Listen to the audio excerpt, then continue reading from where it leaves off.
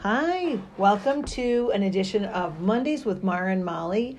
I'm Mara Grujanik, the Family Engagement Coordinator, Family Partnership Coordinator at Stevenson High School. And I have Molly Gosline, Social Emotional Learning Coordinator at Stevenson, with me. Thank you for including me, our first podcast together. I know, it's exciting. Very exciting. Yeah. We're going to talk a little bit about SEL. Yeah, I love it. So it's like this term I never knew this, but it's kind of a hot button term. And really what's SEL? So SEL stands for Social Emotional Learning. And we've really embraced SEL here at Stevenson for the past 5 years, but more than ever, the social skill development and access to our emotional intelligences to help us learn is more necessary than ever, since we've all been in our own small worlds for so long. Yeah. And just having students back in our school and in our spaces, you can see that socialization re-emerge. Yeah. And sort of, how do I do this again, and where does this look and live? So we really build this into our learning targets here in our courses, so students can engage in becoming more self-aware about what they bring to the table with relationships and how to foster those positive peer and adult relationships. So, you know what, I mean, like, we all went to school. We had to know how to have relationships with people. Why now? Yeah, I think that's a great question. I think we're probably from an era where when we walked into the classroom, a common phrase was, leave your problems at the door, right? Leave everything at the door, and when you come in here, it's all about math and it's all about English, right? That was sort of a common expectation, both from teachers and students when they were in a school together. Now what's emerged is that it can't be separated, your emotional experiences with your learning. In fact, they're commingled in a way that if you work on yourself becoming a more engaged person, for example, in these competencies, which we'll talk a little bit about, you can in fact improve your learning. And school research shows that schools that engage in social emotional learning at a school-wide level, students improve their academic performance by up to 10%. Oh, that's huge. Yeah. That's really big. Yeah, I mean, because, like setting goals, we've all set goals. And okay, how do you deal with a challenge? We all know how to, but I like the idea that we're being a little bit more overt about that in classrooms. How does that, in our school, how does that play out at Stevenson? How does that Yeah, great question. I think, you use the term overt. I think, very much so we make SEL explicit as possible here in our classrooms. And what that means is we identify the competencies that we're working on with our academic competencies. So, for example, social emotional learning typically adheres to a framework that holds 5 competencies. And those competencies are self-awareness, self-management, social awareness, relationship skills, and responsible decision-making. So our teachers embrace these 5 competencies and look at ways that they can integrate those competencies into their curriculum or their instruction or their assessment or their classroom culture, etc., in a way that perhaps we weren't as explicitly engaging students before. Yeah. So while we're in collaborative work, for example, our teachers might point out there are different roles that you can take, whether you're the leader, the note taker. How can you build those skills with each other? And what does that mean when you leave here and move into another space? Yeah, or how does that work when you go post-secondary? Correct. I don't know if there's any colleges that are overtly saying that this is how you work in a group. They just say, go get this done in a group, or, right. Or if you're in the workforce, how do you set a goal in the workforce? And, how do you, because your family's not there to help you set a calendar. I mean, as much as probably some people, would like that, right. Or, how do you control your emotions when someone says something to you in a morning meeting, and then you have to get through the rest of the day sort of feeling like you kind of got, punched in the gut from a colleague that didn't mean it or whatever. And that's interesting, especially when our cultures are we have so many mixed cultures where the expectations for how do you work with people are just really different. Right. They're not right or wrong. It's just all very, very different. And a big part of our work with students here is asking them to engage in self-reflection.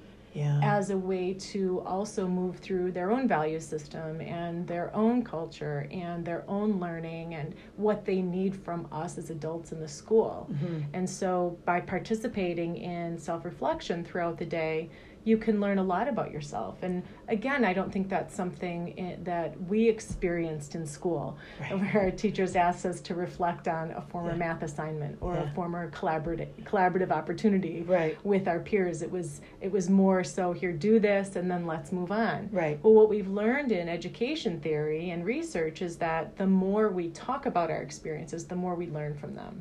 And that's really our goal here at Stevenson, is to help our students engage in learning opportunities throughout the day that aren't necessarily implicitly in academics, but explicitly can live in those spaces in between.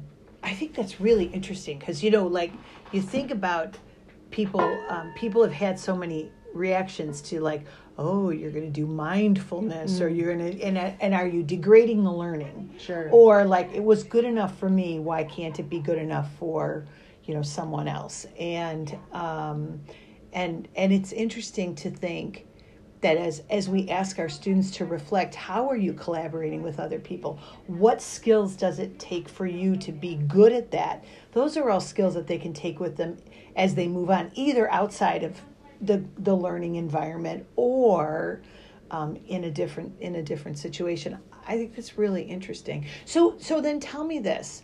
How do the adults outside of the school in a student's life, how do they support this other side of learning other than, hey, you're not doing well in math, I know I can either try to help you or we can get you a tutor. This is sort of this, I don't know, like it's kind of like a little bit like nailing Jell-O to a wall, right? Like, I don't know, how do you do that? Yeah.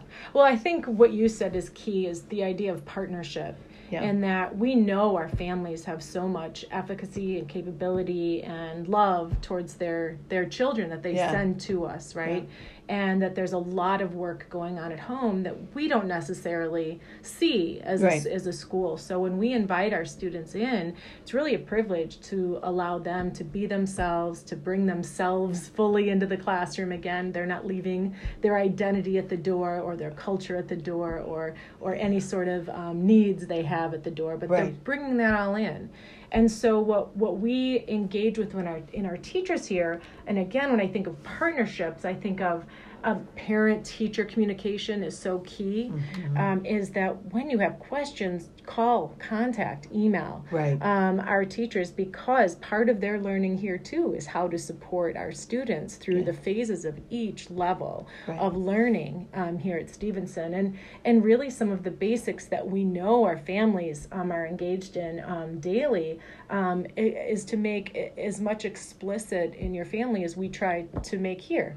So for example, that reflection and that learning, maybe some sort of analysis, like, why do you think you're always up at midnight? I may have had that conversation with someone this morning. Right? Maybe there's some procrastination. Right. Maybe there's some management issues. Yeah. Maybe you're overbooked. Yeah. Maybe you're stretched out. Maybe there's too much time on some social networking sites, right? Right.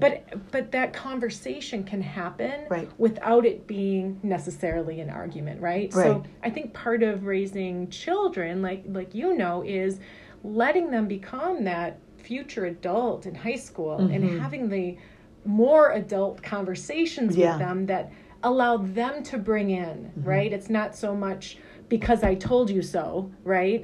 You're doing this because I told you so. That time has unfortunately passed when they enter high school. As a parent, I think there's more of a conversation, right? Yeah, more of a mentoring. Exactly. Yeah, so they can reflect. Oh, I like that. That really brings it into it. So it's not because I told you so. It's because we've reflected on, is this a good decision for you? Right. So they can do that then later on their own. Right. And I think this time is interesting as we all, filter, merge sort of come back to school. We've definitely seen sort of a slower paced start here at Stevenson with our student energy in terms of just feeling the space out, right? Typically when we return to school, there's a lot of cheers, there's yay, there's, signs everywhere, and we hit the ground running, right? I think this year there is a little more expectation from the adults that students might need to feel out safety. They need to feel out where those connections are. They need to get to know the school. Yes. The students haven't been here for 16 months. Right. So in that first week of school, there was a lot of panic around, I don't know if I can get from this space to that space. And so we've really embraced letting that student feedback come to us and allowing them that space. And again, that came from student voice. That came from, hey, we might need more time this year to find our footing. So maybe that's a good sort of point to end on. Like our families, how can our families sort of have those conversations? Do you think that that's still appropriate for them to have those conversations? How are you feeling about school? Absolutely. And have you found someone safe to talk to at school? Have you joined a club? Have you connected with the team that you were on last year, teammates, or those kind of conversations can let you know then as a parent, is my student finding their way, or do they need more support? And should I reach out to that counselor or a couple teachers and say, hey, my student might need some help finding their way this year? Yeah, I like that we ended on that. If you have any questions, contact the counselor, and sort of those open-ended questions. Well, thanks for your time today, Mal, and I thank you for inviting me. I appreciate you being part of this, and we'll have another podcast out next week, right? Sounds great. All right, take care. Bye, everyone.